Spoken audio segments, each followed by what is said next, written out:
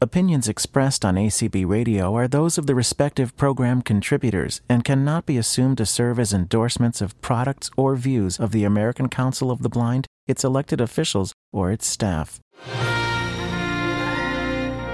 This is Sunday Edition with Anthony, a news magazine show featuring human interest, in the spotlight, movers and shakers, and the news and happening that affect all of us in and out of the ACB community.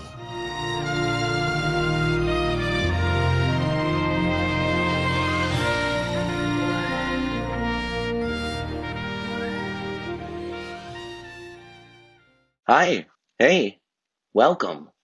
Pull up a chair, grab a cup of coffee or a mimosa, or maybe even a Bloody Mary, and let's brunch. This is Sunday Edition with Anthony. I'd like to welcome you to my inaugural cast show, and this is going to be a weekly magazine show, which will feature some of the movers and shakers in ACB, news and happenings that affect us all, and generally some community involvement. Shortly, in the next couple of weeks, we're going to go to a live format where you guys can call in and join the conversation. But for now, sit back and enjoy. I have a great show prepared for you. In our Movers and Shakers section today, we're going to be talking with Debbie Hazelton and Jason Castonguay, the movers, shakers, and all-around gurus of ACB Radio. Then, in the Spotlight section, we're going to talk with Sheila Young, the esteemed president of Florida Council of the Blind. And we'll round out today with a conversation about Ira with Janine Stanley. What's happening, what has happened, where Ira's going, etc., etc. I asked a couple of tough questions and got some really great answers. So I really hope you enjoy today's show, you learn something, and you feel like this is a place you'll want to come back and brunch every Sunday. I'm going to tell you a little bit about myself and why I wanted to do this show before we jump into the segments. My name is Anthony Corona, not to be confused with the virus, and also not part of the Corona Beer dynasty, although I really wish I was. I do, however, enjoy a Corona Beer on occasion, but I digress, which you'll probably hear me say many times on this show. I digress. Anthony Corona. I am a recent transplant to Miami via New York City. I've lived in Boston, Atlanta, Virginia. I went to school in Long Island, and I came down to Miami for love and for a better life, and things are going as well as they can go in this pandemic. I literally got on the plane March 11th, and at that point, shelter in place was something that they were bandying about as a far off possibility, and a week later, it was, well, it is. But I'm glad to be here. Some of you may know me from another show on this station. I am one of the co-hosts of Pride Connection, BPI's weekly ACB radio program. Some of you may know me from convention or mid-year in Washington, but I wanted to open up this kind of show because we're all stuck and we're all going through it, and I wanted to bring something out that would be fun, an easy listen. We can't brunch in person, and believe you me, I will be the first one somewhere in Miami Beach brunching under the sun just as soon as I know it's safe to go out there with my partner and our dogs. But until then, and even when that's happening, please come and brunch here. And I want to state right now, this is not my show. This is all of our shows. I welcome feedback, show suggestions, ideas. And hey, if you want to co-host, come on and banter with me, have a Bloody Mary or two, please let me know. You'll get the contact information at the end of the show. And like I said, I welcome all forms of feedback. I'll give you a little bit more about me before I dive into the segments. I'm blind a little over 4 years. I lost my eyesight pretty rapidly through a combination of events. But suffice to say, I had shingles at the time and did not know that it could attack the tissues in your eyes, ears, and brain And by the time I found out, it was basically too late. I am a guide dog user, as I just referenced. My guy is Bodie, and he is amazing. I worked for 10 years with the Associated Press, first as a writer and then as a writer/editor. I've covered human interest, arts and culture, and entertainment with the Associated Press. And at the time I lost my eyesight, I was the managing East Coast entertainment editor. But that's part of my previous life. What I am up to right now is working very hard for BPI, working to make ACB a better place, and doing these two great shows, as well as some offsite advocating. I used to help fundraise for New York City Pride and the gay men's health crisis, but of course that's all on hold this year. So I'm moving forward and putting my fundraising efforts into BPI. I am the acting secretary at the moment and co-membership chair with Leah Gardner. I was on the convention planning committee, and we're doing some great things over there. Our show is on Tuesday nights. It's called Pride Connection. We've got some great celebrity guests coming up in the next couple of months, and advocacy pieces. We're a great organization, a great sister show. So if you guys haven't checked out Blind Pride International, as Gabriel, our president, is fond of saying, we're a family. Come as you are. You don't have to be LGBTQ. You don't have to be low or no vision. You just have to have an open mind and no judgment. So I'm gonna stop commercializing for BPI. So Sunday edition, going to be here every week for 2 hours, going to a live format, like I said. And I'm going to stop talking about myself now. But if you do want to know some more about me, I am Anthony Corona on Facebook. And I recently did an amazing podcast with Steven Salas. It's called My Blind Life. You can find it on all your major podcast outlets. I'm episode number 2. So if you want to know more about me, that's where my life story is. Let's dive right into the show. Well, I am here with Jason Castonguay and Debbie Hazelton of ACB Radio. Since this is my inaugural broadcast, I figured what better guest to have than the people who brought me here in the first place. Hi, Deb. Hey, Jason. Hey, thank you for having us. Hello. Thank you. Thank you. Well, first and foremost, I want to thank you. People listening should know that I am also a co-host on the BPI Pride Connection. I want to thank you guys for all the work that you put in getting that to light and then jumping on this project as quickly with as much enthusiasm as you have. I'm very appreciative. BPI is very appreciative. And I think the listeners out there are pretty appreciative. Awesome. That's wonderful. Well, we're glad we can help. The first question that a lot of people have asked me, and I figured why not throw it out to the professionals? How do you get a show on ACB Radio? Well, mostly it's a matter of contacting us. I kind of tend to do a little bit more of the groundwork on some of it. The networking and the sort of, hearing the ideas, and then Jason and I often get together on it and with the person or people and work out, what it is and what it is you want to accomplish, what kind of show it is, what channel it might be best on, what time of day, how you're going to get your content and deliver it, and whether or not there is the ability for you or the presenter to be able to edit, etc. And then Jason gets to go in on a lot of the detail of the technical side of it, and we get our scheduler, which Rick Moran has gotten to be known as our expert person in building our schedules. So he's an Excel guru. He really is.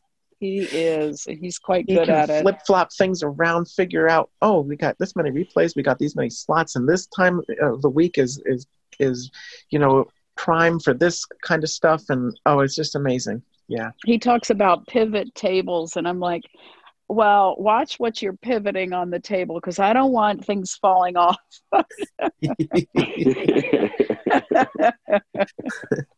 I'm going to start with you, Deb. How did you get to ACB Radio? What was your trajectory, and how long have you been here? Give us your ACB Radio story. I loved radio as a kid, as many of us did, and got to know, listening to, the various personalities and the music and all that. And at some point, when I was working for Health Communications, a publishing company, I remember thinking a lot about how radio is a major community builder. It just has an incredible way of bringing people together, and there's a lot that radio gives to people that people get for free, and there's a way that people can feel in touch with the community in a variety of ways. All kinds of communities, all kinds of radio, at least radio that we used to know, a lot of it was that way. And so I started doing features for the Motivation Station, WNN, back in 90 and 91. I had 2 books that I wrote. And after the first one came out, we had a radio station near the publishing company, because I worked for the publishing company since 86. And I was the outreach coordinator. And this radio station was there, WNN, and they said, Debbie, we want to get you on the air. And my boss said, well, we can't afford sponsorship. We can't afford to take that on, but maybe you can go and do something on the air, and maybe in turn they'll give us a radio spot. So we did, and Health Communications ended up being a publisher of a lot of bestseller books, like they published the Chicken Soup for the Soul books, and the John Bradshaw first book, and the Adult Children of Alcoholics, a lot of recovery and personal growth kinds of resources. So I ended up having 2 books that came out, and then they wouldn't let me stay on the staff and write books. So I ended up doing these WNN features. I was syndicated 9 times a day on different stations, and then I had 3 groups of features. I think the last one was 6 times a day on several different stations throughout the country. And so the station decided to stop running features, but I still had the radio bug in me. And so I kept meeting up with different people. And in 2007, I was on CTI radio. I did a show called Hanging Out with Debbie Hazelton. And people were saying, you got to come to ACB radio. And at the time I was like, maybe, I don't know, we'll see. And I knew Marlena, and I knew, Jonathan Mosen, Byron. And finally, I was like, okay. So 2007 was when I also started on ACB radio. And I started with the Good Energy Mix, which is still on Monday morning on Interactive, and which is soon going to be the Cafe. And then I years later, 2012, started In the Quiet, which is on, I think it may be 12 different internet radio stations throughout the country as well. And Good Energy Mix is on another couple of stations. And then various shows on mainstream. And so it's been in my blood for a while. And I never envisioned being the managing director, but it's an honor. I love ACB, which makes it really good, because I think if I only loved ACB radio, which some people did for a while, not get how much we hold hands with ACB and work together and to be about ACB. That's very important. And of course, I love my dear friend Jason, so it's just great all the way around. Well, that's a great segue. I will then turn the same question over to you, Mr. Jason. All right. Well, Debbie has been a big influence, because when I always knew ACB radio was there, even from the very beginning, but I didn't fully understand the outreach, that the number of people that it was reaching. I just thought, what a novel thing, back in 2000 or 1999 when I figured it out, the whole internet was pretty new to me, and I thought, that's cool. But I didn't pay attention so much until I was catching Debbie Hazelton's shows, both the Good Energy Mix and In the Quiet. I think I knew about Good Energy Mix first, and then I realized, oh, there's In the Quiet. So I began listening to those, and I was hearing other promos, I was hearing other things and references to other streams that ACB Radio has, and started paying a little more attention and liking what I was hearing. And it was, through more conversation with Debbie that probably around the last quarter of 2015, I was, quote unquote, gently drafted to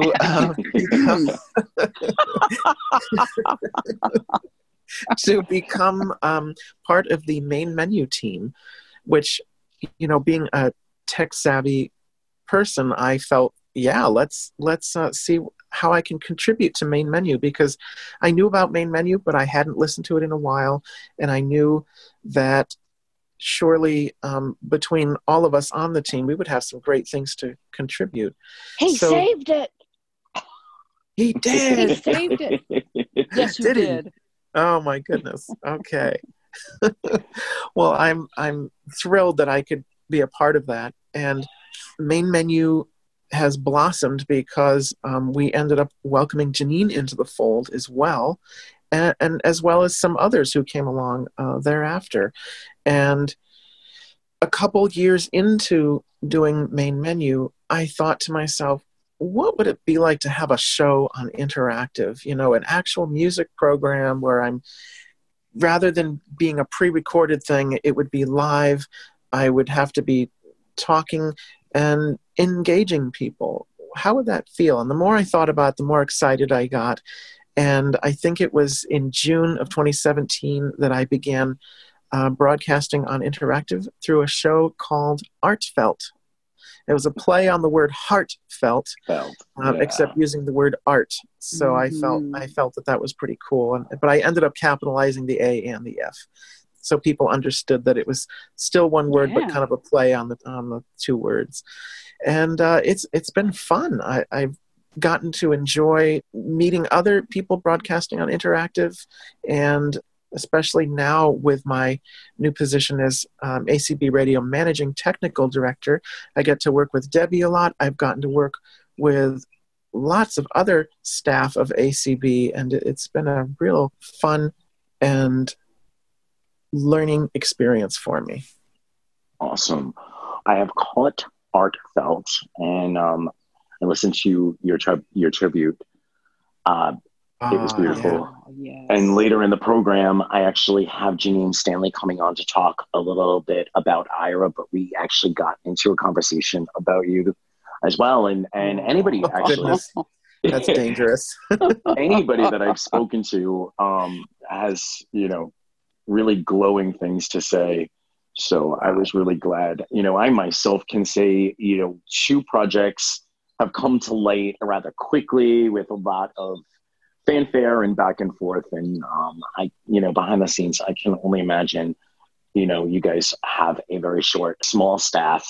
So it must be a lot of work. And I would imagine having a title is wonderful, but you're probably wearing 6 or 7 hats a day, even with a title. Yeah. A lot to juggle and a lot of things to keep track of and people to call and email and all that good stuff. And yet I guess a couple of things. One, I'm super proud with all the changes that we've been able to make since last summer to help rebrand ACB Radio. And I think it's being noticed by many, and it's not just Jason and I doing it, it's several people. And Jeff Bishop is a wonderful friend and support person and leader. And we work with Rick and Deb Lewis and a bunch of people that all come together. And the other thing that, I guess there are 2 things that mean a lot. One is the trust of people in ACB, like Eric Bridges and Nancy Becker, and people that help to support us and work with us and let us know what they need. It means a lot to be trusted to work with and for the organization. And then it also means a lot to bring people content where they feel that sense of community, like what I first felt about the potential of radio. When I think of people turning on the radio and hearing a solution to something through advocacy update or through a convention, or when we have streamed World Blind Union in the past, when I think of people hearing something that gives them a feeling of, I'm not alone. I'm not the only blind person. I'm not the only person that's ever had to deal with this. And here's someone with a solution or an idea or an upbeat feeling or anything like that that makes a difference. I mean, that makes me cry in a wonderful way. That really makes me happy, joyous to know that other people can feel less isolation and more connected and all those good things that go along with it. Mm. Yeah, especially right now. I mean, obviously ACB is running a lot of different connection ideas, Zoom calls, and a lot of things going on ACB radio itself. I know BPI, we strive to put a couple of things out a week just to keep connection going. And I love the fact that no matter what time you turn mainstream on, you turn one of the other streams on, there's a familiar voice at the other end. And 3 o'clock in the morning when you can't fall back asleep because you've been cooped in your house for weeks on end now, that familiar voice is definitely, I don't know if you guys get ratings numbers but I would definitely be curious to know if there's been an uptake in listening and streaming and so on since this all started. Jason can speak to the numbers, but one thing we do know is that the community calls that have been happening and the calls that have been on ACB radio, because some of them are and some of them aren't, and the board meetings that have been streamed, now we have streamed 2 and we're streaming the 3rd one tomorrow night, Thursday. Right. We're recording this on Wednesday. We know that people are listening more. We had over 300 people at that last board meeting, and we know that even after people go forward into the new normal, whatsoever that is, we know that community calls are going to continue, and we know that our numbers are getting even better with ACB radio. But Jason is the numbers guy. Well, you say that, and I can certainly collect the numbers. I feel like, okay, I was a great algebra student, but when it comes to looking at these statistics, I have been putting them in a table to make them a little more readable and understandable. And I definitely see that our numbers are steady and getting better. And I know that our feedback has certainly been very positive. I've heard word from several different people about how, wow, the programming is so much better and this is wonderful. And people seem to be really happy with what we're doing. Yeah, that's the vibe I've gotten so far. And we only launched Pride Connection a couple of weeks ago, and it's gotten a lot of traffic, and it's, throwing out a Sunday magazine show that highlights the movers and shakers of ACB, news that affects us all, a little bit of human interest component. I mean, that's saying to me, my history, I wrote for the Associated Press for 10 years. I was an entertainment editor for a while. And so, to be able to kind of bring that to the organization, it really warms my heart. And I'm excited about it. And I'm really glad about how much excitement there seems to be out there for it. But you mentioned earlier, I'll put it in a facelift kind of way, that last summer you guys undertook a facelift for ACB radio. What precipitated that? And, what were the goals when you were, when you looked at what was going on and what you wanted to go on? We knew that we wanted to change our music stations for a variety of reasons. And we have a trademark on the cafe. And so we decided we were already knowing even before last summer that we were going to merge interactive and cafe. And that should be happening really very, very quickly. And so we will have all of our music on ACB Radio Cafe, and the tagline will be with an interactive experience. And actually, I think we will feature some little tidbits about broadcasters as well as musicians and artists who happen to be blind or visually impaired. That's what the cafe stream started to be and has been for the many years. But we've also known that a number of things just haven't been updated in a while on all of our streams, and even our IDs, our lots of things, partly because the job was done by one person, partly because Larry had some health challenges, partly because it's just been an antiquated system, very laborious to update things. And Jason can speak even more to that. But it's just been long past the time to update things. And it's good for the organization to do that. And because of our association with, Interactive as broadcasters in general, and, being on the main menu team, we were approached and asked if we would help in the summer, and it was on a voluntary basis at that point, and we were excited to be able to get a foot in the door, as it were, and begin working and sort of understanding how everything came together, and then putting ideas together about making changes, and it really blossomed quite substantially. I'm kind of like thinking about it now, like, wow, we've come a long way in not even a year. Yeah. Absolutely, we have. And then, then to be asked to move into these roles in a professional way. I still am absolutely honored. Yes. Pulling our hair out once in a while, but but mostly really, really honored. I still consider it a privilege. Me too.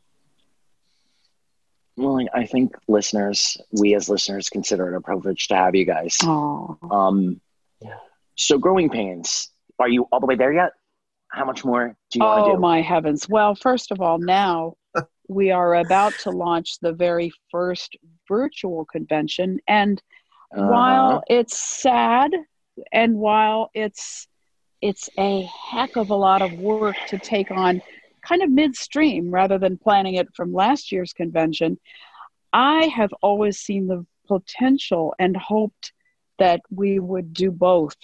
And so my guess is that by the time we are doing live convention again, we'll take the best out of virtual, and we will be able to bring some of both, maybe a whole lot of both.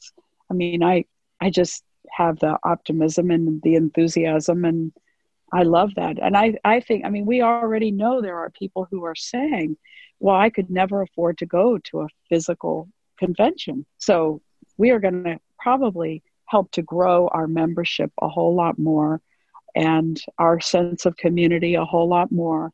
And in a way, I think it'll be a huge blessing, even though it's sad not to be seeing people in person. Yeah, it's absolutely sad not to be able to have that human touch connection. But yes. I kind of feel like at this moment, this is the time. My philosophy in life is to try to make as much lemonade out of the lemons that's thrown at me as possible. The ones that don't get bruised. But, yes. There'll never be another time like this. And yes, it's hard, and it's sad, and it's frustrating. But looking on the other end, it's a huge opportunity to reach a lot of people that have looked past the organization for whatever reasons, and lure them back in and say, hey, we are moving into the future. We are looking for young, fresh energy, or not so young, just fresh energy. We're looking for, we're looking forward. We're looking into the future. And that's, I liked very much the name of the convention. And Annie happens to be a friend of mine, so I was glad that she's the one that suggested it.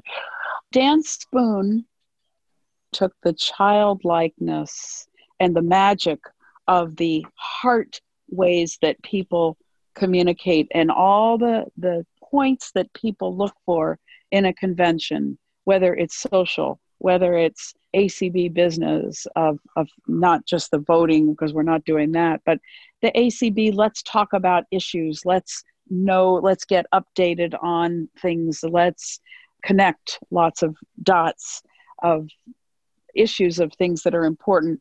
Let's have social, let's have community. Dan has built the convention to mirror as much of it as possible. And it's got that childlikeness, it's got that magic. And so for us to be working, I mean, we just had a huge meeting this morning on putting all that together, and we've all got a ton of work to do. Yeah, and there's going to be some fun surprises along the way too, that I think will really captivate people's attention. Mm-hmm. Yeah. And there are always new pieces of technology coming out that may have a lot of influence over how we do things. One of the things I'm very excited about is that when we have our server fully upgraded, because right now we're running on an older system that has served very well, but it is very finicky to be able to upgrade it and keep everything happy. Whereas when we eventually have everything switched over and can update the way we want, we're going to have probably new ways of managing the schedule and plopping in new promos without having to do a whole lot of work, and new shows, and just everything. I think the management of everything will become much easier. So I don't know, coming from my technical standpoint, I'm very excited about that as well. So before we leave convention, I wanted to ask you guys, with excitement always comes a little bit of fear. What's the fear for convention this year? Are you afraid of Zoom bombing? Are you afraid of things breaking down in the middle of? What has you a little bit? At any of our conventions, even physically, we've had things happen like internet go down, or sound systems or microphones or horrible gremlins. I mean, we've had them. It seems like it would be more horrible if it happens on our first virtual. And yet, we have endured those things. I would hate to be the one who's streaming and have the stream go down. I would hate to have a Zoom meeting fall out, or, have something that's very important suddenly become unmuted and be like hornet's nest. Or what if we had no listeners, or very few for all the work we did? I mean, that's sort of like making a party full of food and nobody shows up, but I don't think that's going to happen either. I think people are really eager to see what we have planned. Yeah, and our conventions are not at the same time, the different organizations, and I think we'll have a lot of curious people too. Yeah, capturing that, the rigidity of other organizations. If we can capture some of that, moderate, so to speak, to put it in a political kind of term, the ones that are moderates and on the fence. Yeah, come on over. Sure. Look at what we're doing and who we are and what we're about. Yeah, absolutely. Yeah. Mm-hmm. What can the listeners do to support you guys and to support ACB Radio and or convention? I'd say listen and interact with us. Give us feedback. We love hearing from people, and positive comments are always wonderful, and it's really nice to know when we're doing something right. And I know sometimes we may have someone with an idea that is going to improve upon what we're already doing. So feedback is welcome. And signing up for lists, because sometimes one of the things that is a little bit of frustrating thing for us is when we have to repeat a lot of the same information over and over again that's already out there. I mean, that used to frustrate Larry. He would say, why don't people go and look at the schedule? Well, I know not everyone has it, or has that ability. Not everyone even has email, but when you do have email, it would really be nice if people sign up for the lists, because we put out on the friends list and the radio announce list, and now I think we're both on ACBL, and leadership too. We try not to put too many show announcements over there, but it's really important. I've had people write and say, oh, when are you on? Or, gee, I'm listening now, but maybe we told them that it's a replay. And obviously if they had seen their email, they would know that certain days there might be replays. And so I think that's one thing that could help. But I think, like Jason said, for people to be listening, for people to be tuned in and getting involved in the various shows, that really means a lot. Mm-hmm. So listening, especially every Sunday at 1 p.m. Absolutely. Yes, indeed. I really like, I'm someone who highlights positivity and good service and wonderful, outreach, et cetera, et cetera. I was just in Publix the other day because I can't not have milk in my refrigerator. It's just a no-no. And I had a woman who went above and beyond. I called the manager and, just highlighted that. And the manager was like, oh my God, I can't remember the last time someone called to tell me a good thing that an employee did. Lovely. So in the spirit of that, I guess it's a good time to ask you guys to tell the listeners where they can contact, where they can leave good feedback. People can write to support@acbradio.org with their questions and comments. Yep. And we both have email. dhazelton@acb.org is probably the best email address to use. And for mine is jcastonguay, JCASTONGUAY @acb.org. And we also have a feedback form on the website, acbradio.org. That's right. Yeah, that's good. Awesome. Well, I know we are all looking forward to what you guys do with convention. The shows that are now streaming are amazing. Before I let you go, I want to play 3 questions with each of you on a personal level, if that's okay, so that the listeners can get to know a little bit more about the personality, the people behind the personalities. Who wants to go first? Ooh, I'll go. All right. Question 1, Jason. You are very musical. You have a great artistry. You have a great vision and sound. If you could spend a week as any musician on tour or recording an album, who would you choose? Oh, wow. That's a tough question. Wow. Well, I love jazz, and I love the things that John Pizzarelli does. So I would love to go around as John Pizzarelli. Awesome. My goodness. Wow. Yeah.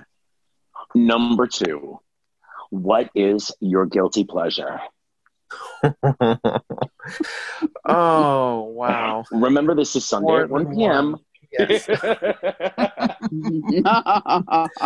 I love sweets, and I need to ration my intake of delicious sweet treats. And the last question, who are your heroes?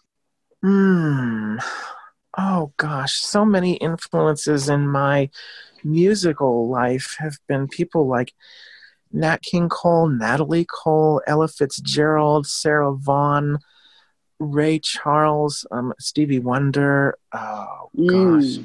I mean, I was never able to focus on one exclusively because I loved taking a quality from this one, and incorporating them into what the things that I am then able to express.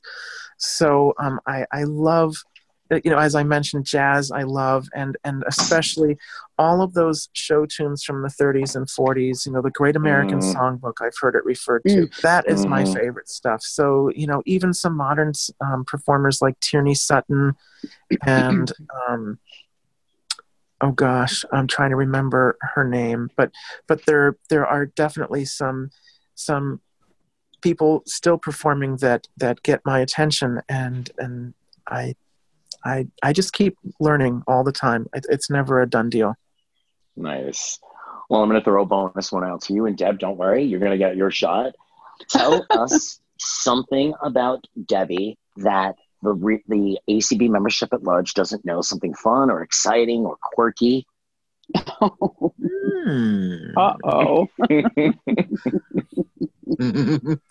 Debbie and I have a child. Is it a furry four-legged child? No. No, it isn't. No. It has. Oh my. It definitely has a voice. Has a voice. It does have a voice. Say hello.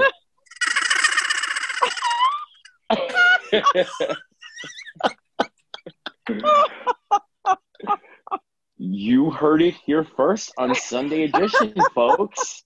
Wow. All right, Deb, it's your turn. Ready for the hot seat? Yes, indeed. You're a woman with a rich and quality voice. What voices out there make you tingle or your heart aflutter? Oh my. You can say me. I know that I know I give you the stirs.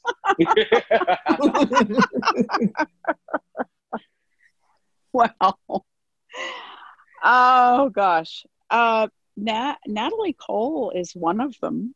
I love Natalie Cole. Barbara Streisand. Absolutely. I'm trying to think of any specific men. I know there are men who's singers that I love, but yeah, I mean those are just a couple that come to my mind. When you're not fixing radio shows, hosting radio shows, what else does Debbie like to do? I love to cook, and most people who know me know that. I mean, I really I love to cook, and I love, it's a joy. I love the magic of putting food together and the alchemy of it coming together. I also love the sensuality of it, the texture. I love the joy of eating and of other people eating my food. That is just a wonderful thing. I love music. I love to sing. I used to sing a whole lot more, and I don't think I sing maybe as well as I did years ago, but in some ways I think I probably sing even better in a very different way. Learning to play my harp, and I love to read. I love to, hang out with people. I love the healing arts. I love energy work and paranormal kinds of things, energy, spiritual kinds of things. I am very spiritual, but I wouldn't call myself religious, but I love that aspect of my life, which is really the center of everything for me. Nice. I hope we get to hear some harp during convention. Yeah, that would be nice. Yeah.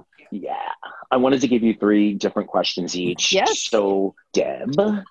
Yeah. The story of your life is about to be published. Can you tell us what the title is and give us a brief synopsis? The book jacket blurb. Well, it's funny because I don't know if I would call it the story of my life, but it's what I have been learning from my life. I actually had 2 books years ago, and I've had a title that's in my head for probably the last 10 or so years, and it's called Living in the We, all of us together in wisdom and empathy. And so I really, really do feel, I used to have a lot of other stories of things that happened in my life that some of them were very upsetting. And over the years, in more recent years, I have managed to reframe everything to where it's a very different story now. And it's not those old stories. It's not those old sort of axes to grind. It's lots of wisdom, and it is lots of empathy. So, that has really been a cornerstone of what I feel is important. And becoming a lot more free and helping other people to do that, to become free and peaceful. Wow, I like that. You've got to come back on Sunday edition when you write that book. Okay. Well, I'm sure that their listeners are waiting with bated breath. It's your turn. Tell us something dirty, I mean funny, about Jason that we don't know. Jason is also a cook and very spiritual. And Jason and I have a very rich, close relationship. We share on all of those levels, and we are each a very strong part of each other's anchor in centeredness. And so it's a lot of fun to share on those levels with him. Jason is, he's so good at the music and the computer and all those techie things. But he is also one who really loves those things that I just mentioned about cooking and eating and also about the spiritual and the energy work and all those things. So some of you may not know those things about him. Wow. And we do have this child. Yes, indeed. Yes. Wow. I want to thank you guys so very much for coming on the inaugural broadcast of Sunday Edition. I want to thank you guys again for working so hard behind the scenes for both this, and I'm going to throw another plug in for Pride Connection Tuesday nights. And we are so proud of you. We are so proud of you, and it's lovely to work with you and Gabe. And I am so happy that you have that show and now this new one on ACB Radio. So great work. Well, thank you guys so much. And hopefully you'll come back after convention and we can talk about the highs, the lows, and all the backs behind the scenes drama. Promise me you'll come back. Oh, we'll come back. Oh, we'd love to, right? Absolutely. Of course we will. Yes. We may not tell you everything, but we'll come back. Ooh, we can do an after dark episode. Ooh, the night edition. The after the show edition, right? Yes. Absolutely. Thank you, Anthony. Thanks for all that you're doing for ACB and ACB Radio. Thank you. Thank you so much. And thanks for being part of our lives too. Well, I love it, and I love you guys. Sunday Edition will be right back after this quick message. The Florida Council of the Blind is one of the largest state affiliates of the American Council of the Blind, with 22 chapters and special affiliates. Check us out at fcb.org and join a sunny place for happy members. Mention promo code FCB2020 and receive your first year of membership free. Contact Sally Benjamin at 850-980-0205 or email Sal Benjamin, that's SALBENJAMIN at Comcast.net. Hope to see you at the beach.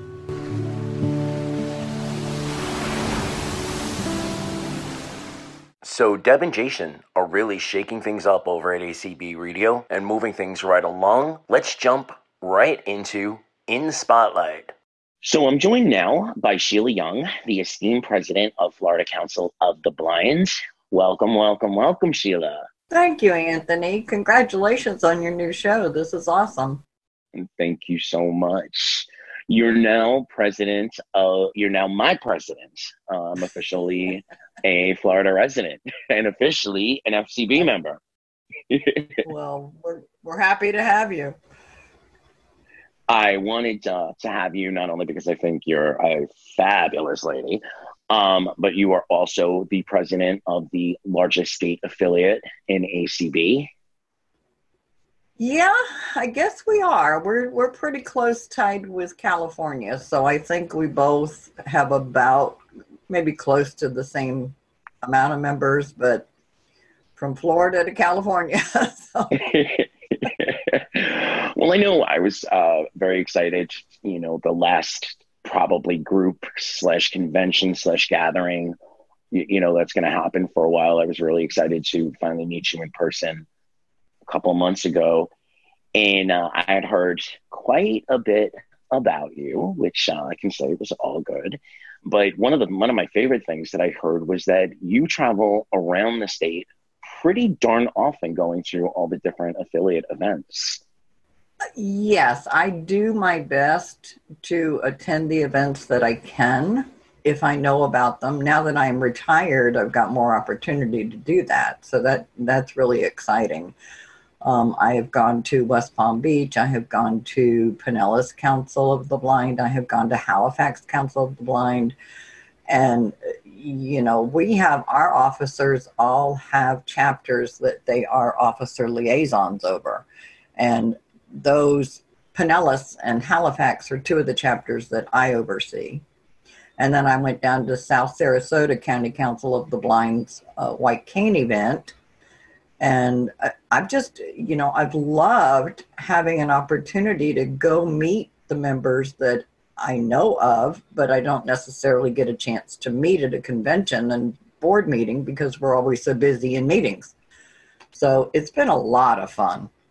Nice. I like the hands-on, the hands-on approach, and shaking in the climate we're in. It'll be a long time before we're shaking each other's hands again, but there's something to be said for, you know, bringing the personal touch to things. And when I heard that, I was thoroughly impressed. Well, and then I saw you in action. Yeah, I'm a hugger. I don't shake hands. I'm a hugger. So can you tell us a little about you? I do know that you've had quite a few interesting careers. And you retired, I think, working with special needs children? Yes. I worked for the Orange County Public School System for 14 years with blind, visually impaired, and multiply handicapped children from the age of 3 to 5th grade. I did everything from change diapers to teach them how to eat, to tie shoes, to sing and dance with them, to teach Braille and computer. So everything in between. And it was a joy, absolute joy. I retired last June. I'm very blessed that I retired when I did now with all of this going on. So.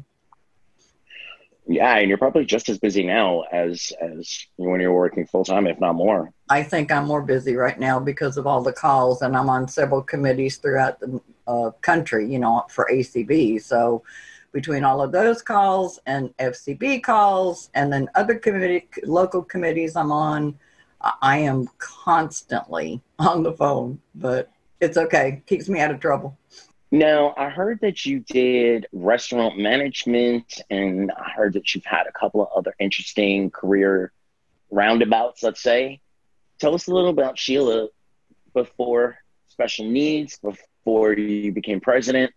I was, when I graduated from high school, I worked in a film processing plant. I ran a machine in the darkroom, and that was extremely fun. I loved that job. And then I left that job and got married and was a mother and a wife, and I have 2 sons. Best job of them all. We moved from Virginia Beach to Millington, Tennessee, Memphis, Tennessee. And then my ex got out of the Navy. We moved to Mississippi. Then he went back in the Navy. We went back to Virginia Beach because I'm from Virginia Beach, Virginia. And he retired from the Navy in 96. Can't remember if it was 98. He retired from the Navy in 98. And then we left Virginia Beach. We owned a sports bar for 3 years. That was a lot of fun. I really enjoyed that a lot. That was a learning experience, but I would not advise anybody to go in the bar business. It's not profitable. And then we sold the bar and we left Virginia Beach and went back to Mississippi. And I did a lot of taking care of my granddaughter who was newly born after we got to Mississippi. And I just loved being a family person. I was PTA mom, I was PTA president, I was, in the ladies auxiliary. My boys played all the sports you could imagine. So we stayed pretty busy with that while they were growing up. Well, we have the Virginia Beach connection.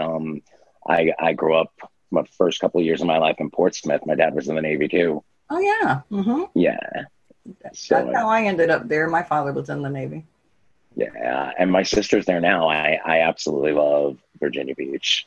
Yeah. It's huge now, though. It's so grown up. It's just a massive city.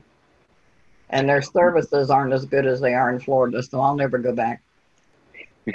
Yeah, absolutely. When did you get involved with ACB?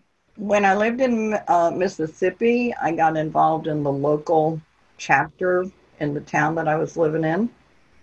And then I went to a Mississippi Council of the Blind state convention and fell in love with the organization, fell in love with those people, just got very involved. I got elected to the board, and shortly after I got elected to the board, my ex and I split.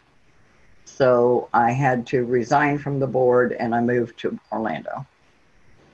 I came down here because my sister lives in Orlando.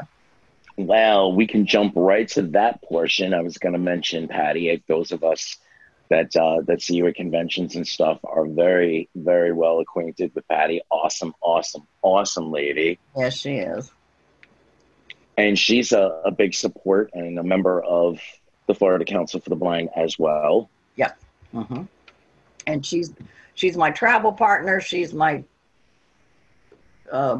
meeting partner. She goes to all of helps out at the conventions when we need her to help out. She's a mic runner. She does a little bit of anything that we ask her to do. She's a sweetheart.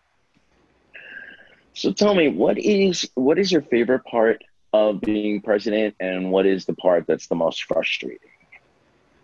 Oh my goodness. My favorite part is being able to communicate with all of the members and being able to hopefully help them through some trying times or difficult times. I don't have all the answers, but I'm sure that if we work together, we can find the answer. I think camaraderie is important. I think just a member-driven organization is what I want us to be, and I want the members to have a say.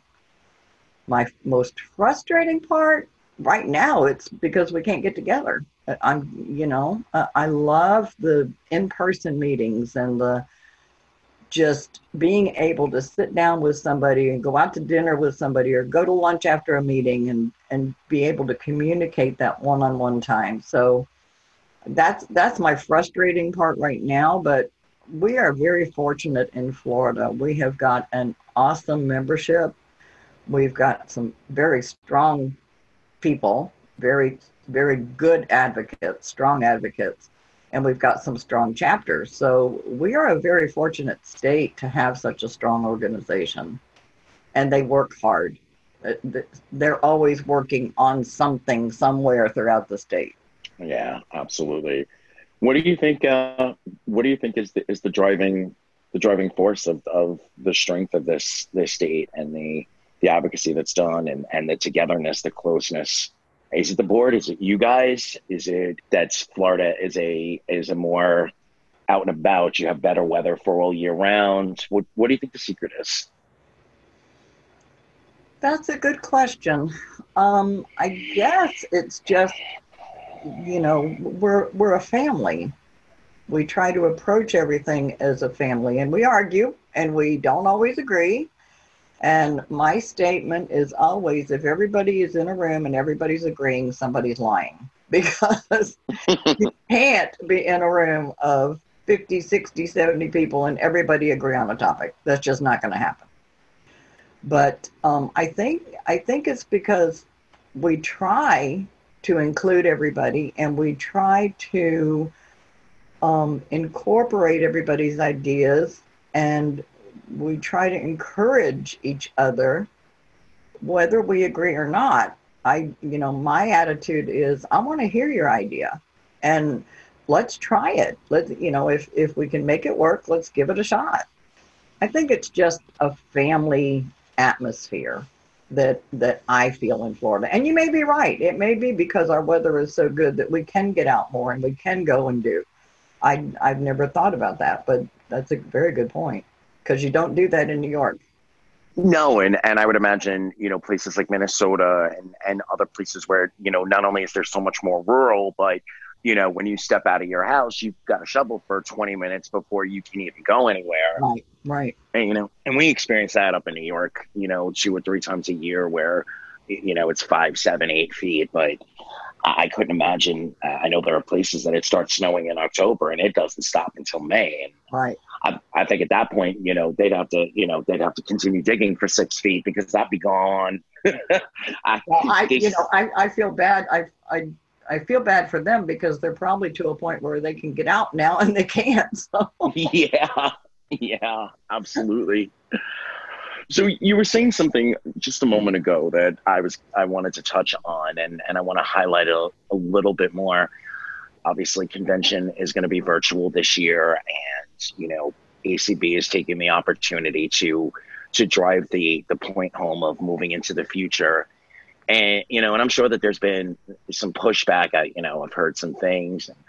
What are you saying to your members, to Florida members, about moving into the future and giving the virtual convention a chance, et cetera, et cetera?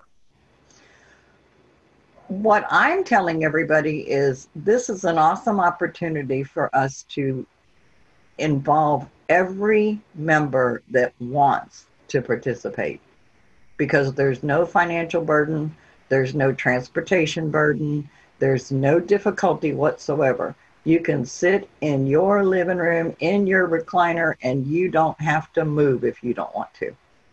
So I think we're going to have a very good turnout. I think we're going to have a lot of people participate that have never been able to even come to a convention. And I don't want it to be the way we do everything, but I do think that it's important that we connect even if we can't physically be together. And that's why I was pushing so hard for us to have a virtual convention, because I didn't want to see it not be done. Yeah, I definitely, same here. And I know a lot of the special interest affiliates were worried about what kind of programming can be put on, et cetera, et cetera. And, there's going to be glitches. There's going to be, it's the first one ever, but I think ultimately a chance for everyone to connect, and hopefully, even more important, hopefully it can be used going forward to generate new membership and new blood for the organization, both, Florida and ACB at large. Well, and the other thing is, our committees just did 180 turnabout, because some of their presentations for convention, they couldn't do virtually. So instead of just throwing their hands up and saying, we're not going to do it, it's too hard, they came up with other ideas. So they're still going to do a program. So I think that just shows right there that everybody's willing to be flexible. And I think when you're trying to be part of an organization like this, it's very important to be flexible. And I think people forget that.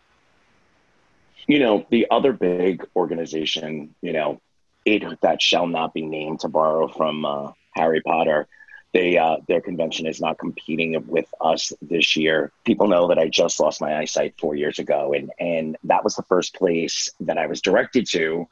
And it wasn't the greatest of experiences. I was under, the guise that if it's not done this way, then it's wrong. And if you don't think this way, that it's wrong. And I'm hoping this year that we can capitalize on some, bringing it to a political analogy, some of the middle of the road, the far one way and the far that way.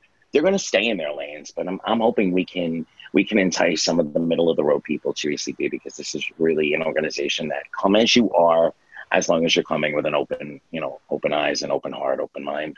Right. And that was my first introduction when I was a young adult, was the other organization. And I agree with you. I am so member minded and member oriented that I can't be a dictator. It's not in me to be a dictator unless I'm in a situation where I got to say, okay, guys, hang on, back up. let's think about this. But, you have to be able to walk that fine line of being a president, but yet giving the respect to each other. And I think, Dan Spoon's got it so right when he talks about the core values. We need to have integrity. We need to have respect. We need to just care about what we're doing and about each other.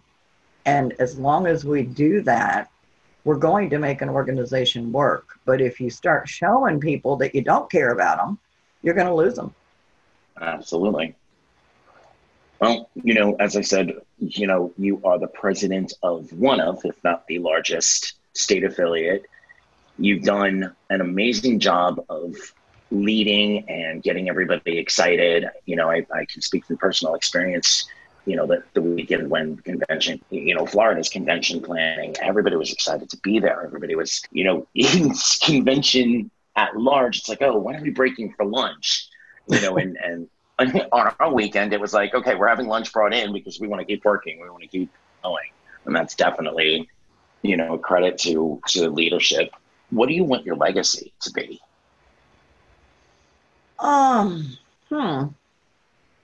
I guess I want it to be that I was a hardworking, caring, compassionate president. Awesome. And what's next? What's next? Do you want to keep going in the organization? Or when you're done with presidency, do you want to sit back and say, I can just be consumer for a while? I don't know when I'm going to be done. We can't vote this year. This is our election year. That's what makes it even harder this year, because we can't do any voting or any business related topics at our convention because it's not in person. So we're going to have to get through the convention and then figure out where we go from here. This is my first term, so I have 2 more years to be president. And then I am on several ACB committees. I'm on the scholarship committee for ACB. I'm on the audio descriptive project committee for the performing arts. I've been working a little bit on some audio descriptive projects with a media production company here in the Orlando area. That has been very exciting. And do I want to move up into ACB board position? No, I don't think so. I will continue to serve on some of the committees that I'm on because I do enjoy the scholarship committee. I love it. And I love the audio descriptive project. I don't have any desire to be a board member. 1, 2, we already have 3 members in Florida that are on the board, and you can only have 3 members from a state. Gotcha. Our president is one, of course. Right. And Paul Edwards and Jim Croft. And Jim, so, yeah. Mm-hmm. So, and I've never, it's funny. I was chosen as the J.P. Morgan Chase Leadership Fellow in 2016. And I had been to one other national convention prior to that, and that was in 2005. And I loved when I went up there. I went up to Minnesota and loved it. And then when I became president, I got to go back and I went to St. Louis. And then last year, and I've done the DC trip twice now. And I love that kind of stuff. But to be on the board, I just don't, that's not in my plans. Now, ask me in 5 years. I don't know, but I'm not planning on it. Let me put it that way. I love that you're involved in audio description, and it's a project that BPI also is very, very fond of, and we've partnered up quite a few times. In fact, this week on the other radio show, we had a television show that's about to be audio described because of the audio description project. What other advocacy are you passionate about? Voting, accessible voting in any way, shape, or form. We have got so many members, so many visually impaired and blind persons and other disabilities throughout this country that live in rural areas that don't have a transportation, don't have the service to get to a poll. And if you're blind, there is no way that you can fill out an absentee ballot in an independent and secret way. So I am very passionate about the fact that I voted for 40 years with somebody having to help me fill out my ballot every time. And in 2012, when we were able to use the machines and it talked and I didn't have to have anybody help me, I sat there and cried. I was so excited because that's a right that every sighted person has in this country, and we should have it as well. Absolutely. And since I became president, I've gotten more involved in it because I've seen more of it between Jim Crott and Debbie Grubb and all the different members, that Paul Edwards, the movers and shakers of Florida. That I've learned so much from them to where they've gotten me passionate about it, because it is important. It's a very important topic, and I never realized it until 2012 when we could vote independently and secretly.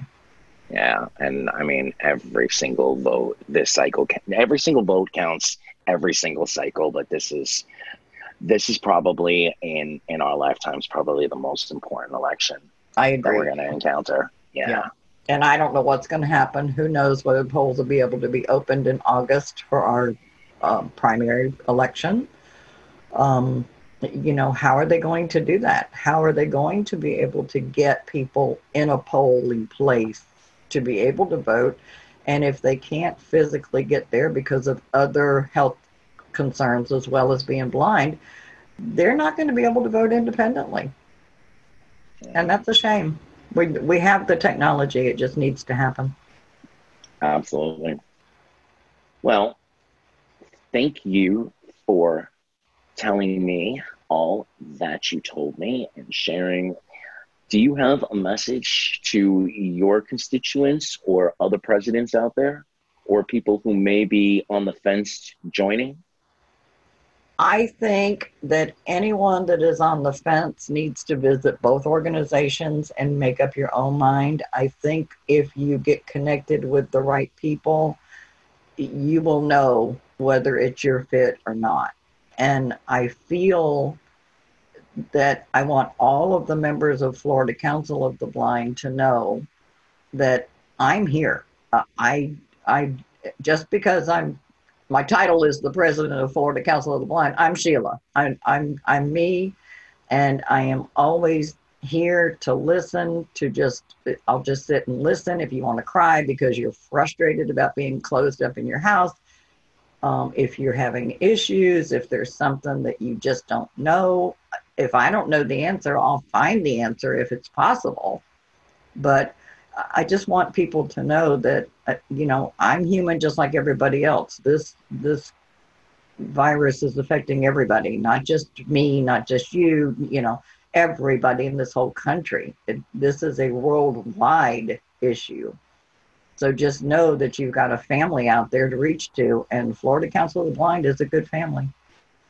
And my presidents know how I feel because they talk to me every month, and I have encouraged them to reach out to all of their members and just check in. I send out an email about every other week. It says, just checking in. How's everybody doing? If you need anything, call me.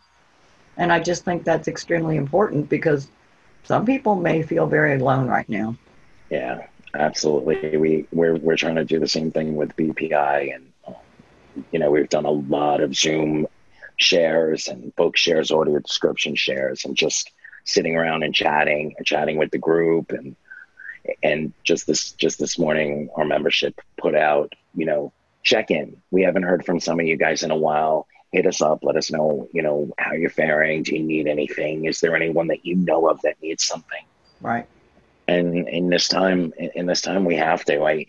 The biggest thing I'm praying for is that humanity, we're never going to get 100%, but that humanity is taking a look at this and saying, we've gone too far in the other direction.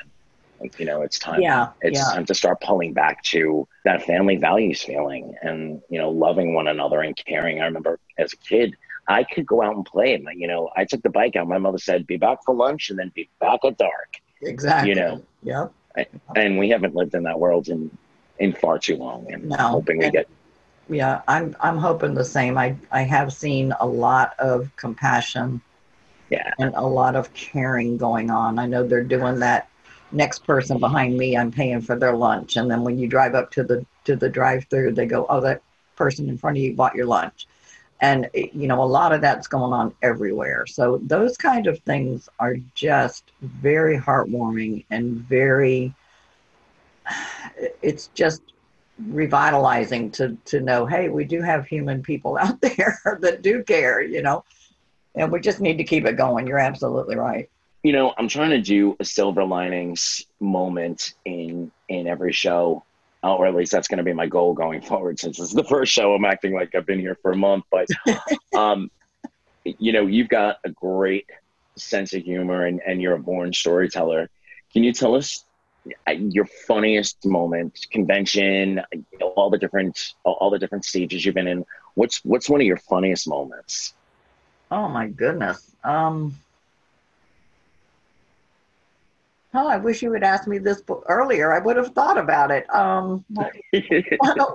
One of my funniest moments, I guess 2 years ago, I went to a doctor and he was an intern and he wanted to know who took care of me and who did I live with? And, how do you take care of yourself? Who takes care of you? And I just looked at him and I said, are you a doctor? And you're really asking me those questions? I said, I take care of me. Who do you live with? Me. Well, how do you do that? I said, okay, obviously you need some training. Yeah, the famous "where's your person" question, or who dropped you off? No, honey, I just got off the bus. I'm good. Oh, well then, the dog helps you? Yeah, the dog helps me, but he didn't get me on the bus. He didn't get me off the bus, and he's not going to get me to my address. Thanks. Yeah, they're awesome. Dogs are very special. Oh my God! Every time we pass, we have the harness and the leash hanging, on the foyer closet door, and every time we pass, they are just like, oh, today is today the day? Is today the day? And I'm just like, oh God, I cannot wait for that moment. Yeah. It's going to be a road trip. I don't know where we're going, but we're going to get out of here for a couple of days and just do something extremely fun. Good. Yeah, I'm just ready to start having meetings again and being able to go out to lunch. Well, girl, open invitation down here in Miami for sure. Thank you so much for joining me today. And I wish you the best of luck with your show. Thank you. I look forward to having you again when I have an interesting topic that I know you can shield up. You guys stay safe and follow all the rules so we can all get together in November, hopefully. I'll be right back with more of Sunday Edition after this quick message. Stay tuned. California, Florida, Iowa, Texas, guide dog users, students, IT professionals, government employees. The American Council of the Blind has members in all 50 states and is actively engaged in a wide variety of activities. We advocate for the education, employment, and social inclusion of all blind and visually impaired Americans. We publish a monthly magazine. We hold an annual conference and convention. And operate a multi-channel internet radio station. Check us out at acb.org. Together, we can do anything. So a lot of takeaways from that conversation. And I think the biggest of them all is that we have to stay in tune with our own mental health, our own internal emotions. And we've got to pay attention to those around us. I love that she kept saying, family feeling. We're a family. We're a family. And in the larger sense, ACB, we're all a family. We need to look out for each other. I wanted to share something that my dad, I can't believe he's been gone 4 years, but my dad always said, and it meant something to me when he was saying it, but it wasn't until he was gone that I really looked back and thought, wow, you know, he gave me a tool for life to understand and process. My dad always said, people, places, or situations can invite you to feel any certain way. You choose to decline or accept those invitations. You choose. You know, when I thought about it, you know, of course it came in the context of grief. And you can't choose not to grieve. You can't choose not to feel hurt or sorrow or hopefully happiness. But the real meaning under it is you choose what to do with how you feel. And I hope everybody out there listening, especially in these times, chooses to find a way to make lemonade with the lemons that have been thrown at us right now. I just wanted to share that before we got into our last segment, and it's what's happening in happenings. Well, I am joined now by Janine Stanley. Most of you will know her from Aira. Some of you may remember her from the Guide Dog Foundation. Full disclaimer, Janine and I have known each other for quite a while, from basically when I got my dog, Bodhi, and I have done some contractual work with Aira. But we wanted to have a conversation to let you guys know what the state of Aira is right now and moving forward, where Aira is going in the future. And believe you me, they are definitely going places. Welcome, Janine. Thank you for joining me. Thank you for having me, Anthony. Can you tell our listeners, before we jump right into the heart of the matter, a little of your trajectory, how you got to Aira and what exactly you do with them? Sure. Well, I am the Explorer Community Manager and also the Explorer Communications Manager. So we wear a lot of hats at Aira. So, but I joined the Aira team almost a year ago. It was May of 2019. And I joined primarily to work on communications and explore community kinds of issues because Jonathan Mosen, who many of you know Jonathan from New Zealand, he was in that role prior to me. He got a job with the New Zealand government agency and was unable to continue. And he called me and said, hey, there's this opportunity. You actually know about internet podcasting and things like that. And it's been a roller coaster of fun ever since. So I come to it from, of course, the guide dog world and GDUI from within ACB, and have been around for a while. So it's kind of fun to be doing technology and something other than dogs, because I'm between dogs right now. So this is not a great time to be between dogs, folks. Yes, a lot of people are saddened to understand that thoughts of Roger won't be out there as often, if at all, anymore. But well, the happy part is that Roger's family, who are his puppy raisers, actually will continue Thoughts of Roger, maybe not quite as often, but they will continue it, which is fun. So, and he has a squeaky chicken, so he's happy. Awesome. I love Roger. The reason we wanted to have this conversation is because there's a lot of miscommunication, dare I say, even fake news out there about the state of Aira, what happened, what's happening. So let's dive right in. Blue Diego, Aira, Troy, tell us about it, Jean. Sure. So in mid-February, Aira was bought by the Blue Diego Investment Group, and everybody went, oh, what does that mean? Who is this Troy Attilio guy? Well, Troy Attilio is our now CEO, but he was our Chief Operations Officer from the beginning of Aira. So basically, Blue Diego is, with a few other people, the employees buying the company back. We did not want to see it end, and that could have happened. And it's kind of an interesting business case because Aira burst on the scene in 2015, 2016 as a startup We followed the classic path of, the tech startups.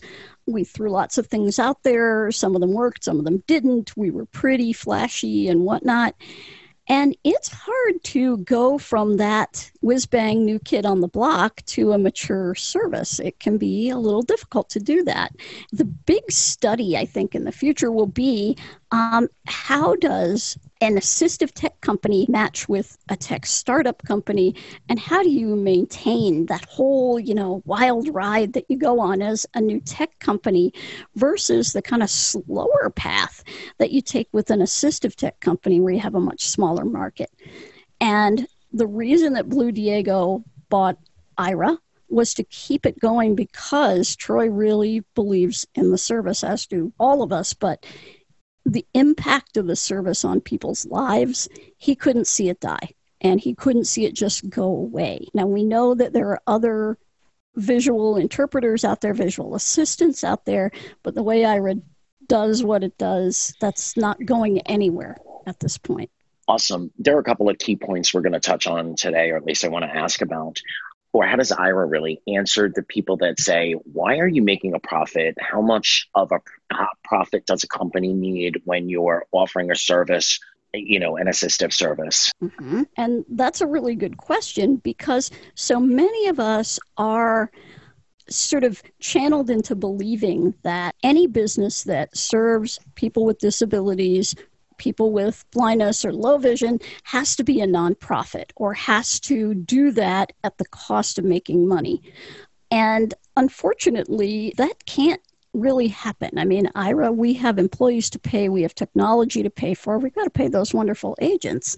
And in order to do that, we do have to charge for the service, and we do have to make money. Otherwise, you're going to see stagnation, and you're going to see us having to, end this particular service the way it's working now. So we are a for-profit business, and just like the folks at Vispero or Humanware or any of the other assistive tech companies, except in our case, we don't really make a lot of money selling to, third parties like rehab agencies. Where we make our money is selling access locations. Now, it's really important for all of you, if you want to see Aira continue, to help us by buying a plan. That helps you because you've got more minutes to use, but it also helps us because it's a steady income stream. And that sounds kind of selfish, but without that, we don't go anywhere. Now, what we're trying to do on the other side of selling our access locations where Aira is free is to get you as much free service as we can. I mean, our ultimate goal is to make the service totally free for the user, but we are too small to do that right now.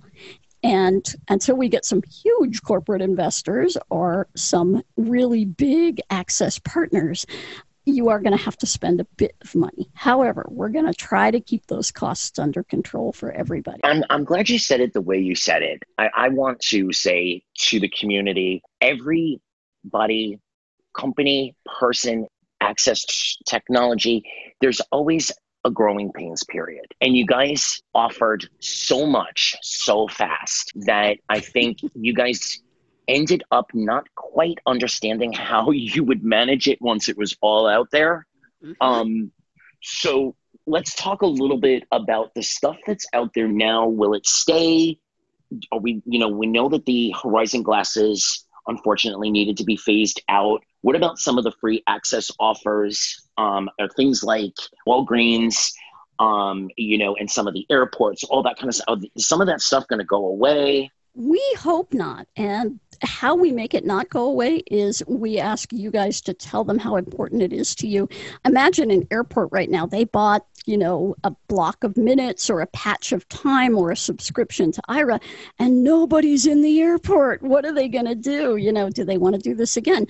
Well, yes, they want to do it again. And the way that we're packaging our sales now, actually, we're pretty flexible on plans, and we understand things that are going on with COVID-19. quarantine and people not being able to take advantage of services.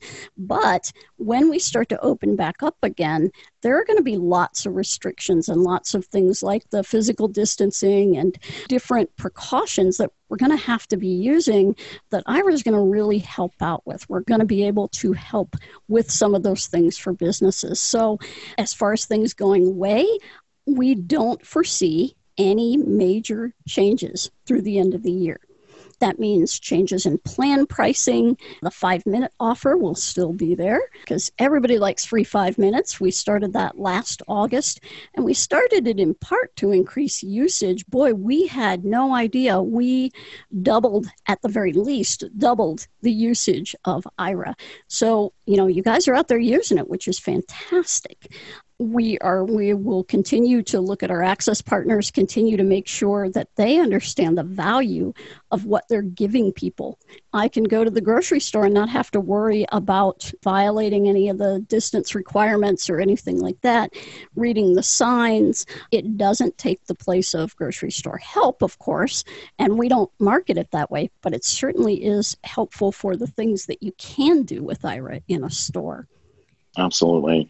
I was obviously part of helping the MTA rollout in New York, and I saw a lot of what the behind the scenes of this looks like and how much work goes into making something like that happen.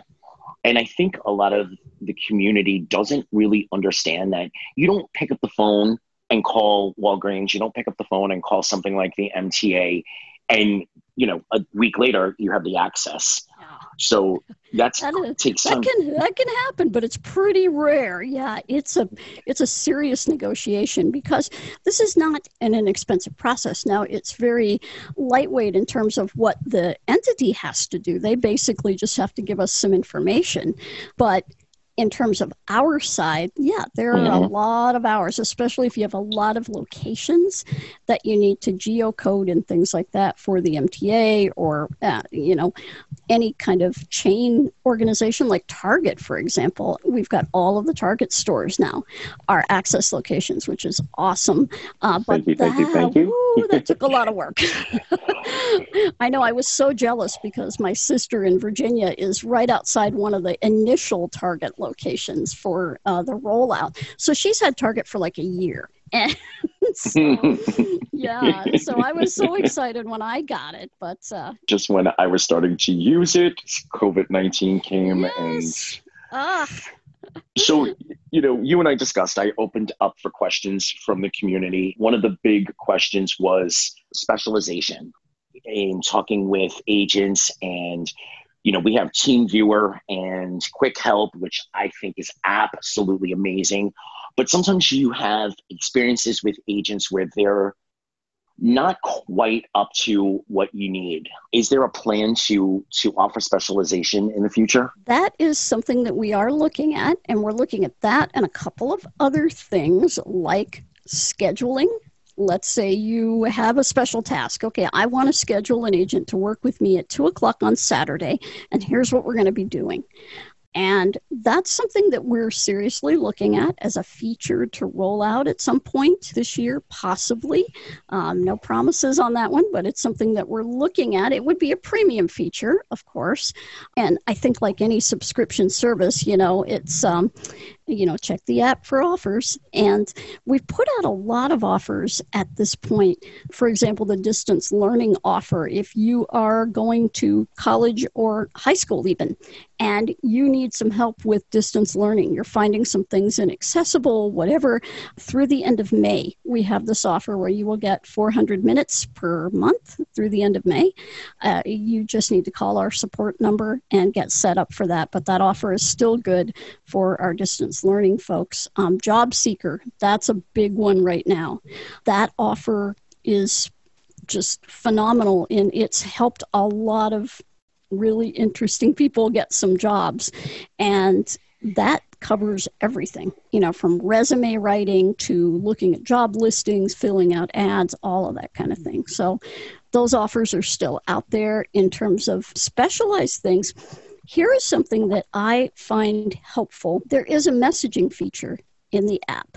And what you can do Yeah, and this is a great use of the free 5 minutes, by the way. You can write a message before your call saying, I need an agent who really has some expertise in XYZ. And that message will go out. Your agent who picks up the call will take a look at that and say, let me look and see if we have anybody right now who can help you. And then you will simply call back in, and that agent who has said, oh yeah, I've got that, I can do that, will pick up the call. So I encourage people, though, you never know what your agent will be able to do and will be interested in, and will be able to adapt. When we put them through their 4 to 6 week training, we grill them on all kinds of things. And we have hired some new agents, so I think sometimes what you may see is a lack of confidence, not so much a lack of knowledge, but a lack of confidence in that knowledge. And so, but you can definitely try the text message route and see, especially if it's a really, really specialized thing you need help with, like music or languages. We don't guarantee that we have somebody who will speak another language, but you can certainly ask. Absolutely. With personal experience, when I first started using my brand new air conditioner last year, the kill switch had gone off because we had a power surge and I needed actual manual help. And I did the same thing. Text message, can you look this up before we get started? This is the model that I'm using. Turns out I actually had the wrong model. But the agent got the information. We fixed it pretty quickly. I had air conditioning going in 80-something degree weather. So, oh wow, yeah, awesome. I think and this is my show, so I get to say this. I think my biggest pet peeve in the community is that a level of patience with the service and with agents, and we hear this with the competing services that are out there. We hear this with all kinds of assistive technology. But I love that you and we had conversations a while back about thinking through what you want and how you need the assistance before you go for the assistance. And what I love is that Aira has a wealth of information on the websites, on the blogs, et cetera, but I don't think a lot of people who even use the services have gone through those educational aids. Can you tell us, what you think are the best ones to start with, where to find them? I'd like some of the negative thoughts out there. I'd like them to be redirected into, hey, we've got all this time. Let's do some research and really maximize how we use the service. And especially if you choose, and you don't have to buy a plan, that's just my suggestion, but if you do want to maximize your minutes and make use of the free 5 minutes for the short tasks, be ready for that short task. Have all of your materials ready, know what you need the agent to do. And I think sometimes, because many of us are boneheads, myself included, and I've tried like 50 different things before I decided to call Aira on this thing that I can't read, that none of my scanning apps are reading, and right now I'm frustrated and I just want you to read my mind. And that sometimes you just have to get up and walk away from it for a minute and then come back to it and say, okay, now I'm going to ask, I'm going to get somebody, here's what I need them to do. And so kind of taking that minute to breathe, which right now, being at home, being sort of in this state of perpetual anxiety that we're all in, that's kind of hard to do sometimes. But I think just taking a step back, looking at what you need the agent to do, and understanding that there is a tiny bit of latency, that time between what they see in the video and what you're actually experiencing. So it's less than a second, but it is noticeable if you're doing something especially small that you need help with. So keeping that in mind. Also keeping that in mind if you're actually taking a walk, and you maybe want to use Aira to figure out an intersection where there was great traffic flow before. Yeah, you could figure that out before. Now there's nothing. So, yes. Getting that little bit of input, understand that there is some latency there. and then use your judgment to judge, the street crossing, when it's safe to go, etc. And I would say that we do have some resources. The Aira blog, there are blog entries up there. A lot of them don't talk about how to use the service. So I suggest that if you want real-time advice on how to use the service, we do have a Facebook group if you are into Facebook, and that is called Aira Explorers. It is a group that we will ask you a couple of questions because it's explorers only. So the Facebook group has about, I believe, 300 members, and we moderate it pretty rigorously because we can get some crazy discussions on there, but it's usually pretty low traffic. But it's for ideas on how to use Aira, what you can do if you are just going hands-free because you had a Horizon kit and you were used to the glasses. There are all kinds of ideas about how to go hands-free, lots of recommendations on pouches and lanyards and all kinds of things so you can still look cool and be hands-free. We also have a WhatsApp group if you're into WhatsApp, and I will send you the links for these, Anthony, so that you'll have them for the show.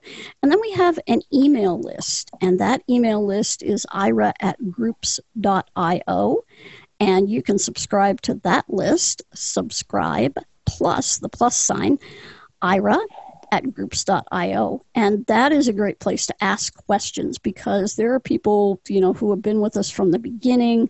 There are people with a lot of really cool, innovative ideas there.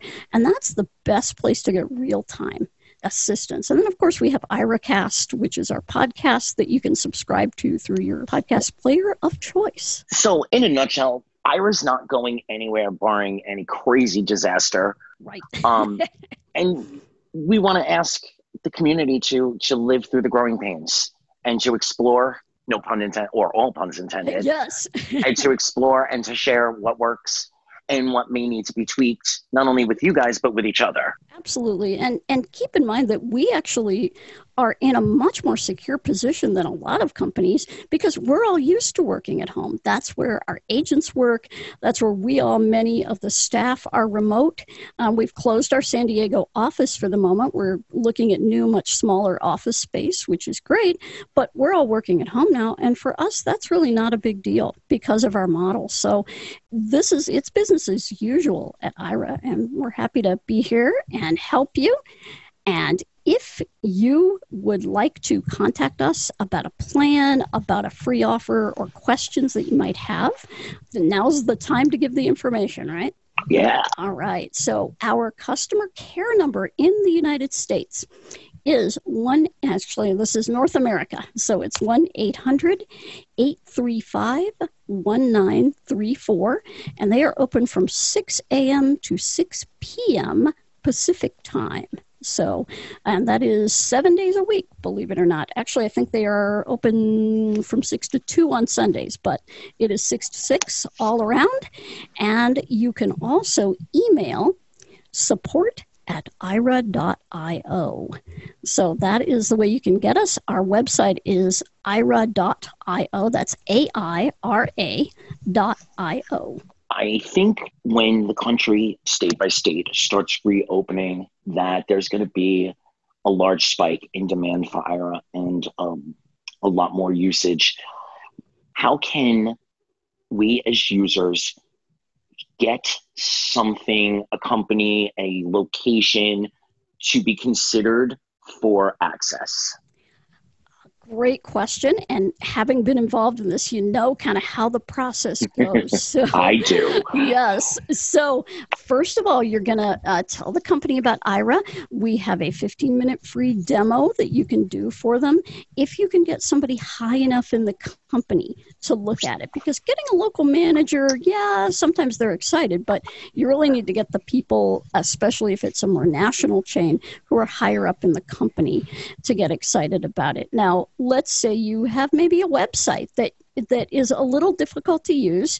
And I'm thinking of like clothing sites where description of the items on the site is really important to do with Aira. And it's something that people do with Aira, even though there might be great descriptions written. And go to that company and say, hey, you know what? This is how I use your website. Would you be interested in providing access when people come to your website? because that can absolutely be done too. And then you give the company the website aira.io/access and let them take a look at that particular site and take a look at it yourself, kind of be familiar with it and what parts of it you want to direct them to. And they can also email access@aira.io to say, hey, we'd like to get involved in this. And if it's a place like an airport or a chain, grocery store like Wegmans, we have another regional grocery store that's coming online here fairly soon. Pretty excited about that because I have one near my house. So, but, you can point out, hey, look, Wegmans did this. They've done it for a couple years now, actually. It's been for Wegmans, which is cool. And Walgreens, in the case of a drugstore, if it's a local chain or a regional chain, you can certainly point them to that particular model. And you can always write us at support@aira.io if you have ideas or places you would like. We've been working on Walmart, folks. I know. When I say that, everybody says Walmart and Amazon. And trust me, we are trying with those guys. And the more of you who say, I want this, I use Aira when I go to these places, please make it free, that really does help. I from personal experience, as I disclaimed earlier in this interview, I worked with the MTA rollout in New York City, and I will definitely say the more feedback that a company or an organization or a municipality gets, the more interested they are in making this happen. Yep. So I have two more questions for you.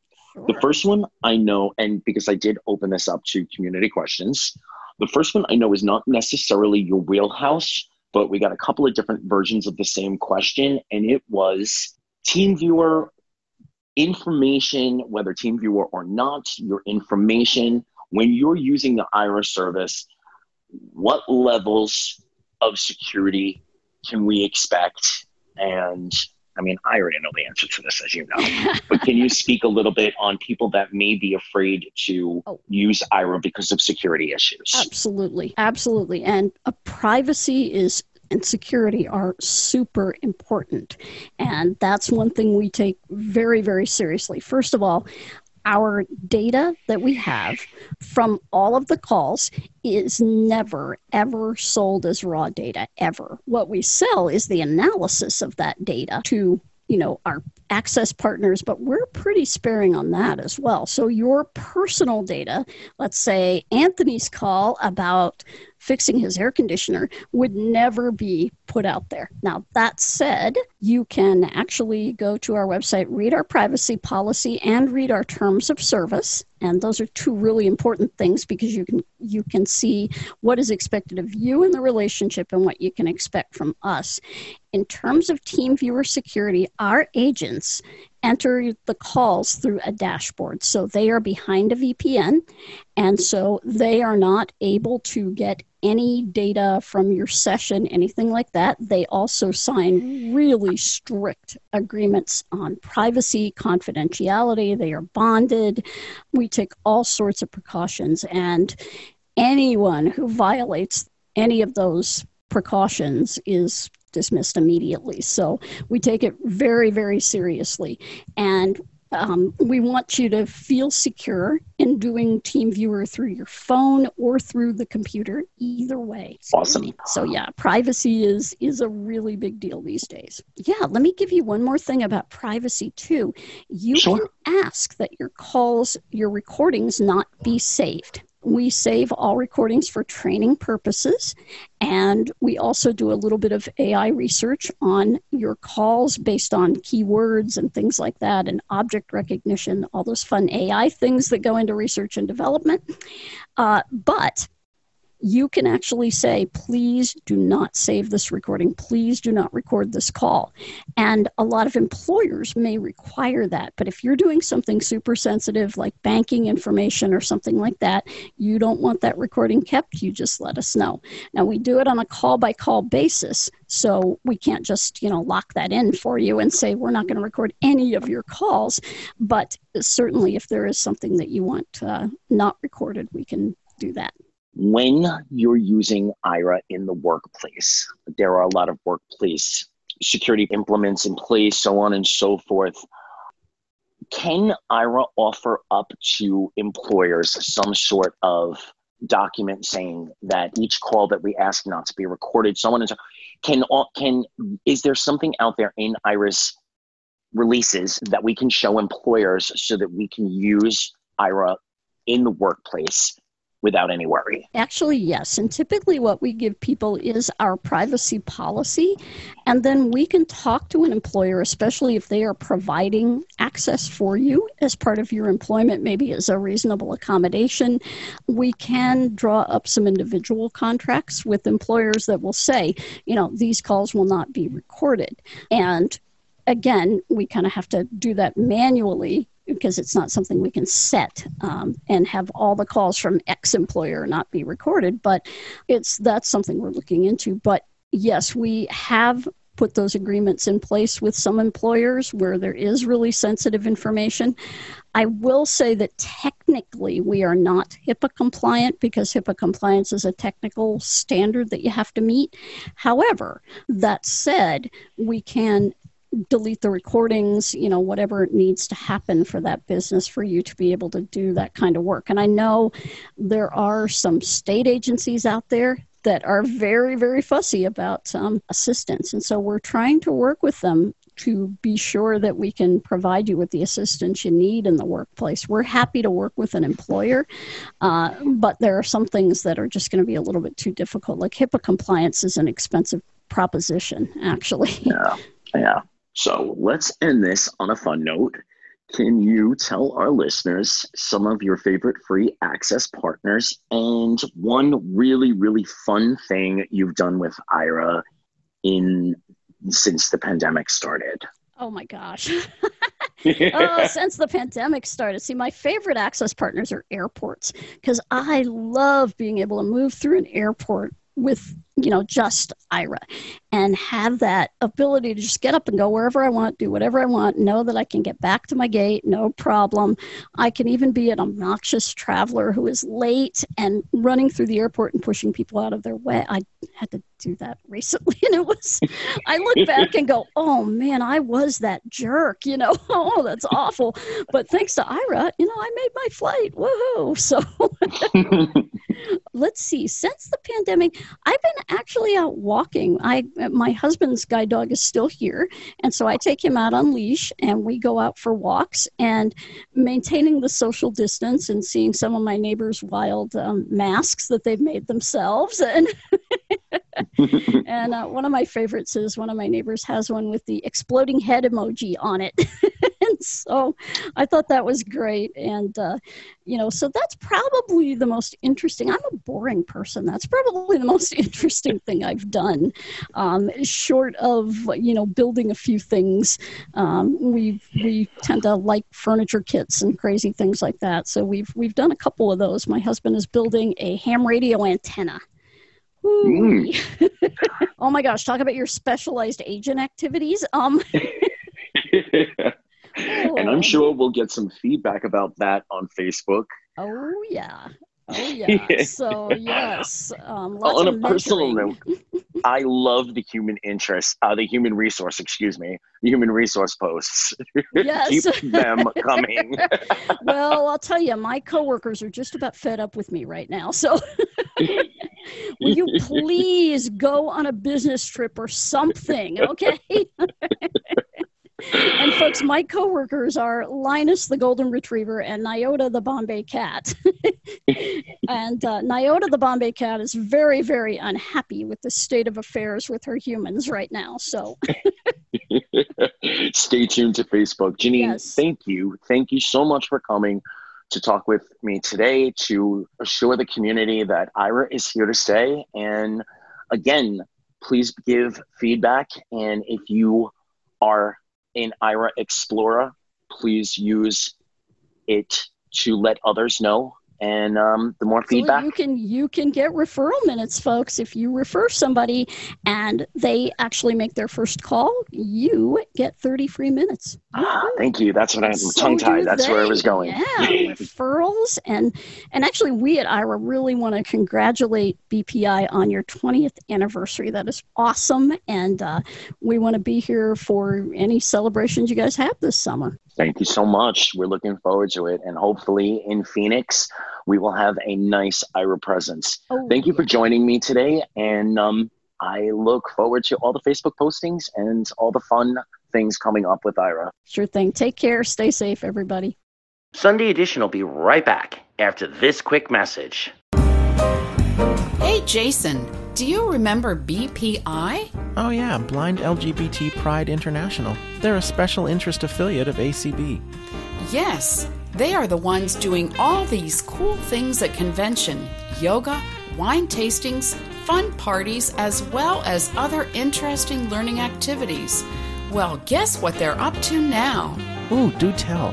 They are now having their own show on ACB Radio Mainstream. It's called Pride Connection. That's great. But what if I'm not a part of the LGBT community? No worries. This is a show for everyone. Actually, non-LGBT and non-disabled folks are known as allies, and they are a huge portion of BPI's membership. And in the words of BPI's leadership, everyone is welcome. BPI is proud to offer an open space where you can be yourself. So what kinds of topics can I expect from Pride Connection? Fun and relevant topics for everyone, from blindness topics to LGBT education, technology to advocacy, accessibility issues to everyday topics. So when will Pride Connection take place? Every Tuesday at 10 p.m. Eastern. Be sure to tune in so we can all connect, mingle, and learn while having fun. Pride Connection. Join the BPI party every Tuesday at 10 p.m. on ACB Radio Mainstream.